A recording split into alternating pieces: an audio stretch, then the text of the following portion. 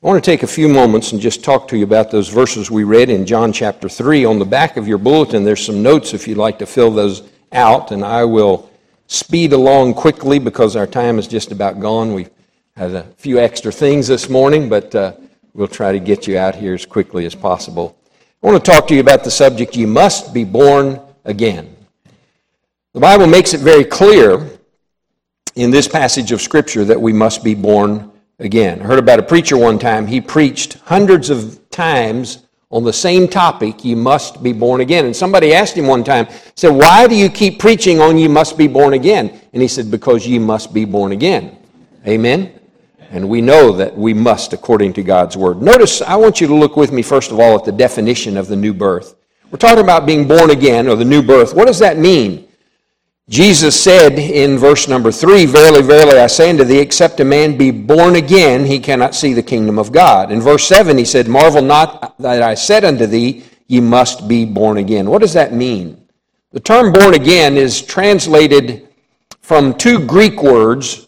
The one word is geneo, which means to procreate, primarily of the Father. And the other word is anothen, which means from above. Now think about that for a minute. Born again means to procreate primarily of the Father from above. That pretty well explains being born again, doesn't it? We are born again from above by the Father through the Word of God. To be born the first time is to take on the features and the characteristics and the weaknesses and the limitations of our earthly parents. But when we're born the second time, we take on the features and the characteristics and the strengths and the abilities of our Heavenly Father. And I'm thankful that when I was born again, I got some of the characteristics of the Heavenly Father. In our life, if you're saved and born again, there ought to be some differences in our life. We ought to have some of those characteristics in our life. Secondly, I want us to look at an illustration that's given to us in this passage of Scripture about the new birth. Look down at verse 14, and then I'll come back to the thought about Nicodemus. In verse 14, it says, And as Moses lifted up the serpent in the wilderness, even so must the Son of Man be lifted up. I'll explain that verse in just a moment. Nicodemus was a ruler of the Jews. Back in verse number 1, it says there was a man of the Pharisees named Nicodemus, a ruler of the Jews. That meant that he was a very religious man. He was a religious person, a religious leader as far as the Jewish people were concerned. No doubt he was concerned, as other leaders were, about the harsh conditions that they were living under because they were living under Roman rule at that time. And he had probably murmured about the circumstances that they were going through, just like the nation of Israel had murmured about the circumstances they were going through in the wilderness. It was tough as they went through that 40-year wilderness journey. And the children of Israel had forgotten the mighty works that God had done for them in bringing them out of the land of Egypt. And all they were looking at was the present circumstances that they were going through. And initially, they began to murmur and complain. You know, the Bible has a lot to say, and I could preach a whole message just on murmuring. In fact, I've done that before. But they began to murmur against God. Why did you let this happen? Why are we going through this? Why do we not have enough food? Why do we not have... If it was our day, they'd be saying, why are the gas prices so high? Why are groceries so high? Why are we not making more money? And if we aren't careful, even as Christians, we can begin to murmur and complain, can't we? Instead of looking at all the good things that God has done for us. You know, the Lord did a lot of good things this week when we saw these kids and young people get saved and baptized. And there's a lot of good things God's doing for us in spite of the problems that we have. But the children of Israel began to murmur against God, and God sent fiery serpents, fiery snakes, and initially those that were bitten by the snakes died. Now, aren't you glad snakes don't come into your house every time you murmur and complain? How many of you would be dead if that, you don't have to raise your hand? Probably all of us would be dead by now if that was the case. But they murmured against God, and God sent these serpents, and when they were bitten, they were died, and finally they realized that this was God's judgment, and so they came to Moses and asked Moses to cry out to God. And Moses did that. He cried out to God, and God told Moses, God said, I want you to take a pole, and I want you to make a brazen serpent, and put it on that pole, and set it up in the middle of the camp, or the middle of the city. that's where we get our symbol for a medical doctor. You have a pole. You've seen it on the license plate sometimes of medical people. It would be a pole with a serpent around it. Came from all the way back here in the Old Testament. But they would set that pole up there, and then God said whenever somebody was bitten by a snake, they were to look on that serpent. Look at that serpent that was there, and they would be healed. And when they understood that, they would bring their relatives or whoever got bit, they would run to the pole and they would look and they would be healed. Now, in the Bible, brass, that was a brazen serpent. Brass is a picture of sin. And the Bible tells us about Jesus, it says, he who knew no sin. Jesus had never sinned, amen? He who knew no sin became sin for us. Jesus became my sin and your sin. And when he went to the cross, he was nailed to that cross, and he was lifted up on that cross because he was taking the wrath of God on him. He became our sin, and he took the wrath of God for my sin. And so verse 14 says, as Moses lifted up the serpent in the wilderness, even so must the Son of Man be lifted up. Jesus was saying to them, I'm going to be lifted up on that cross, just like Moses lifted up that serpent. And they looked and they believed that they would be healed. He said, I will be lifted up on the cross. And when people look to me and believe that it is my suffering and my shed blood on that cross, that I took the wrath of God on me, when people will look and believe. In fact, he said the next verse, whosoever believeth in him shall not perish, but have eternal life. When we put our faith and trust in the shed blood of the Lord Jesus Christ and what he did for us on the cross, guess what? We're healed as well of our spiritual disease of sin, and we're healed and forgiven and made whole in the eyes of the Lord Jesus Christ and in the eyes of Almighty God. Now, I'm sure that when Moses first made that serpent and put it up, he probably had some people mocked and made fun of him. And Nicodemus probably had some people that made fun of him when he came. In fact, the Bible says in verse number 2, it says, the same came to Jesus by night. Some of the religious leaders there, they were not convinced that Jesus was the Messiah. And I'm sure many of them mocked and made fun of Nicodemus. So he came at nighttime. You know, sometimes people are afraid of what others are going to think and what other people are going to say. If I get saved, if I give my life to Jesus Christ, if I change, if I let God change me, people are going to laugh at me, mock at me, make fun of me. Let me ask you a question. Aren't you glad Jesus didn't come down from that cross or refuse to go to the cross because he's afraid of what people would say about him? Has anybody ever mocked the Lord Jesus? They did him, didn't they? They mocked him and they crucified him. They nailed him to that old rugged cross.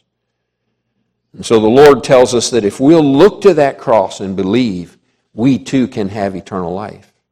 Now, what is the necessity of the new birth? Why do we need to be saved and be born again? There's some verses here. If you'll look back at verse number 5 of chapter 3 of John, it says, Jesus answered, verily, verily, I say unto thee, except a man be born of water and of the Spirit, he cannot enter into the kingdom of God. God talks about the water and the Spirit. And it's interesting that he tells us that when we get saved, we cry out to the Lord, we ask him. And there are a number of verses in the Bible that talk about that. Whosoever shall call upon the name of the Lord shall be saved. How is a cry necessary for a new birth? When a baby is born, that baby is brought from the womb, and you know, sometimes a baby can be brought out of the womb and be born and be what we call stillborn, and there's no life in it. Just because the baby is born, there's no life. And that, of course, is a grief to everybody. But normally, immediately after the baby is born, a part of that birthing process is to get that new baby to breathe, right? And so sometimes the doctor may have to smack that baby on the behind and get it to take a gasp of air and breathe. And the baby, usually that first breath is expressed in a cry. That baby begins to cry. In a similar way, the spiritual birth, when a newborn trusts Jesus Christ as our Savior, we cry out to God. On one example in the Bible, the man said, Lord, be merciful to me, a sinner. God, be merciful to me, a sinner. The thief on the cross cried out to God. Has there ever been a time in your life when you cried out to God and acknowledged, God, I'm a sinner, And I've broken your laws. I've failed you. I deserve to spend eternity in hell. But I believe, as Brother Nelson sang, that Jesus died on that cross and paid for my sin. Nobody has to go to hell because Jesus died for every one of us, didn't he? And if we'll call upon him. Acts chapter 2, verse 21 says, it shall come to pass that whosoever shall call on the name of the Lord shall be saved. Romans 10:13 says, for whosoever shall call upon the name of the Lord shall be saved. 1 Corinthians 1:2 says that he said, we are called to be saints with all that in every place call upon the name of Jesus Christ our Lord. We call upon him and we trust him as our Lord and Savior. Now, what is the cry that brings salvation? What is it that we cry? You know, sometimes people say, well, preacher, I don't know if I said the right thing. I don't know if I said exactly the right words. Well, the important thing is God knows what's in your heart, right? When the thief on the cross said, God be merciful to me, a sinner, that might not have been the best words to say, but it was the right words for that time, wasn't it? And you don't have to know everything about the Bible, and you don't have to understand everything about the Bible and to be saved. All you have to understand is you're a sinner, and we have sinned and deserve to spend eternity in hell, and Jesus paid that sin debt for us. And if we'll ask him, if we'll cry out to him and ask him, he will save us, and he will make us a part of his family. Let me read a couple of verses in the Gospel of Luke, chapter 18. It says in verse number 10 of Luke 18, 2 men went up into the temple to pray, the one a Pharisee, the other a publican. The Pharisee stood and prayed thus with himself, God, I thank thee that I am not as other men are, extortioners, unjust, adulterers, or even as this publican. I fast twice in the week. I give tithes to all that I possess. And then the next verse says, and the publican, standing afar off, would not lift up so much his eyes into heaven, but smote upon his breast, saying, God, be merciful to me, a sinner. Listen to what Jesus said. I tell you, this man went down to his house justified rather than the other. For everyone that exalteth himself shall be abased, and he that humbleth himself shall be exalted. One man lifted up his eyes in pride and said, I thank God I'm not like all these other people here. I'm not sinners like all of these others. I tithe. I go to church. I live a good life. I don't do what all that. And the other man, he wouldn't even lift up his head. He just said, God, be merciful to me, a sinner. Which one got saved? It was the second one, wasn't he? It wasn't the one that boasted and was prideful of all that he had done. It was the one that said, I don't deserve heaven. I don't deserve it, but I believe. God, be merciful to me, a sinner. And then I want you to see the ingredients of the new birth. The ingredients. There are 2 things that he talks about here in John chapter 3 and verse 5. He said, I say unto you, except a man be born of water and of the Spirit. First of all, there's the water that's involved. Now, let me say very quickly, the water there is not the water in the baptistry up there that we got baptized. Folks got baptized a while ago. What is he talking about when he says the water? Well, Jesus is identifying 2 factors that are related to the new birth. Being born of water, being born of the Spirit. He's talking about physical birth and spiritual birth. Amen. And so he makes that very clear in verse 6. He says that which is born of the flesh is flesh. He's talking about physical birth. And then that which is born of the Spirit is spirit. That's the spiritual part of it. So he makes an analogy here between physical birth and spiritual birth. And it's interesting to consider the context and the purpose of the water that surrounds the unborn baby.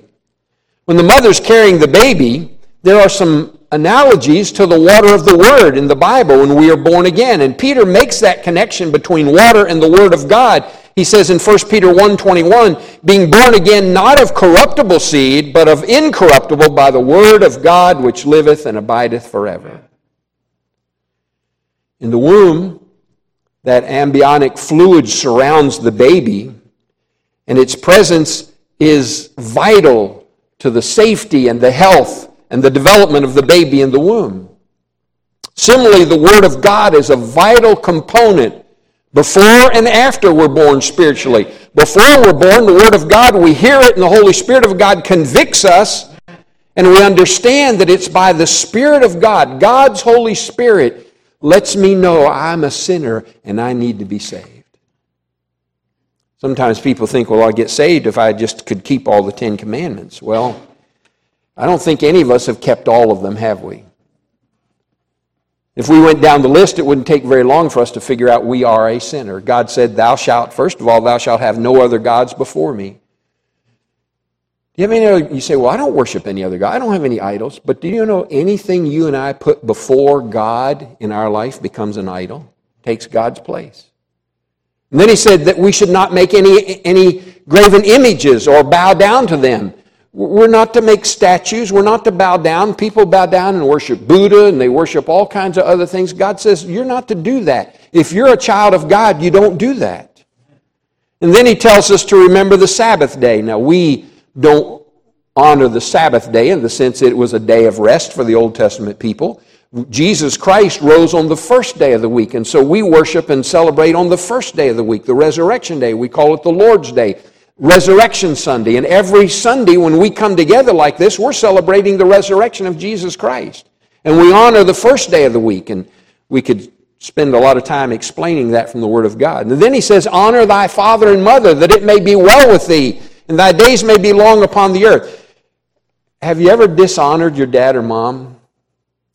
There's a lot of people could learn a lot about just honoring father and mother, couldn't they?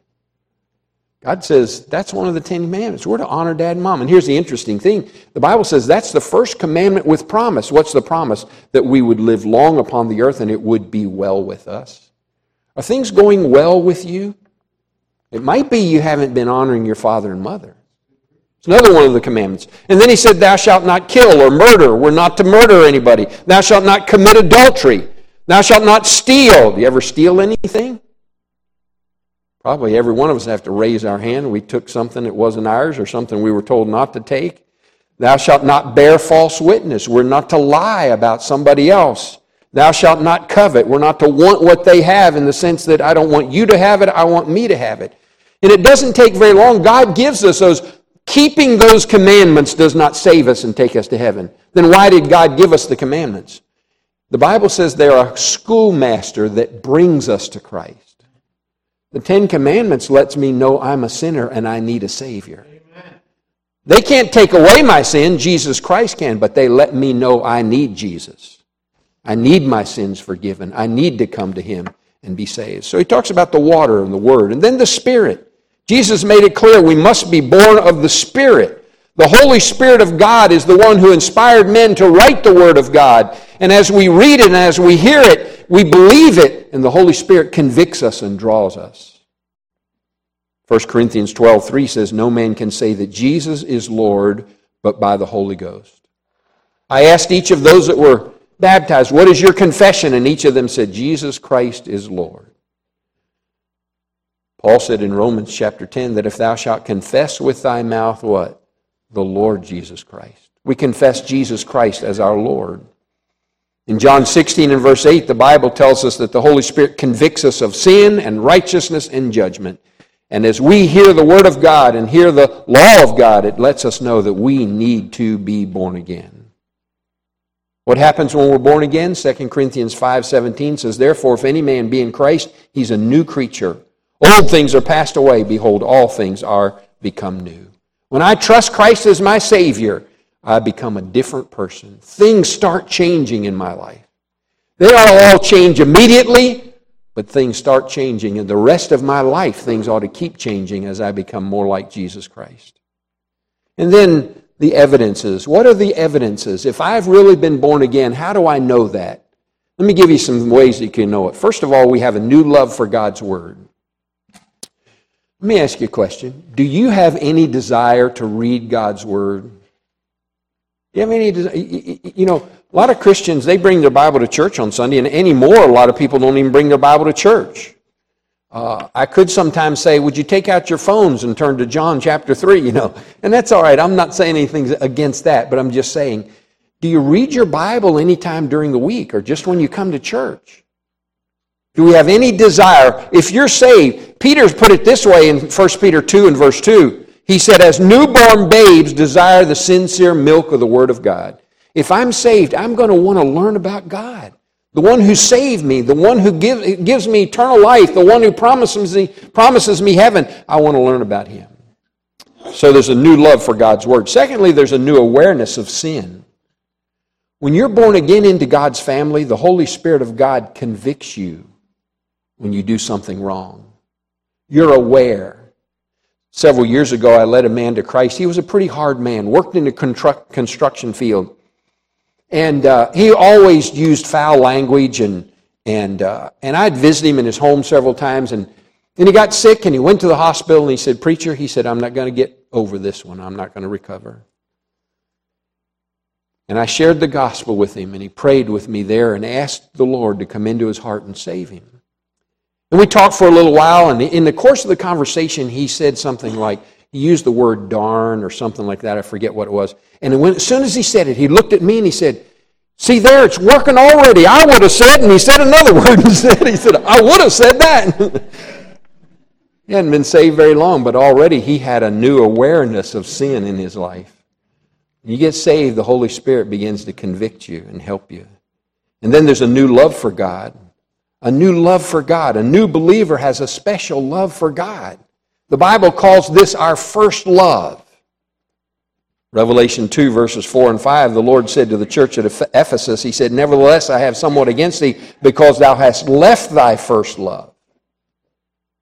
That love for God. And then there's a love for other believers. If you're saved, you'll have a love for God's people. You'll want to come to church and be around God's people and be a part of the family. This is our church family. It's our God family, you might say.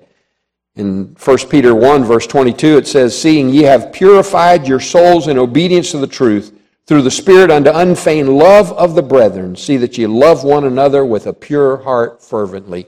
We love God's people. And then we have a desire to tell others. We have a desire to tell others. If you've been saved, that means that you do not have to spend eternity in the fires of hell forever and ever. You get to go to heaven and be with the Lord for all of eternity. Amen? Heaven and the New Jerusalem and all that's involved in that. But you get to be with the Lord for all of eternity. Don't you think I ought to want to tell people about that? Amen? Amen. If we're really saved, we want to tell people what happened. I heard about a man some years ago. He got saved. It wasn't in our church. It was in another church. But it was a revival meeting. And he came in the back door and went all the way over to the side. And he sat down over here about the third or fourth row on the side over here.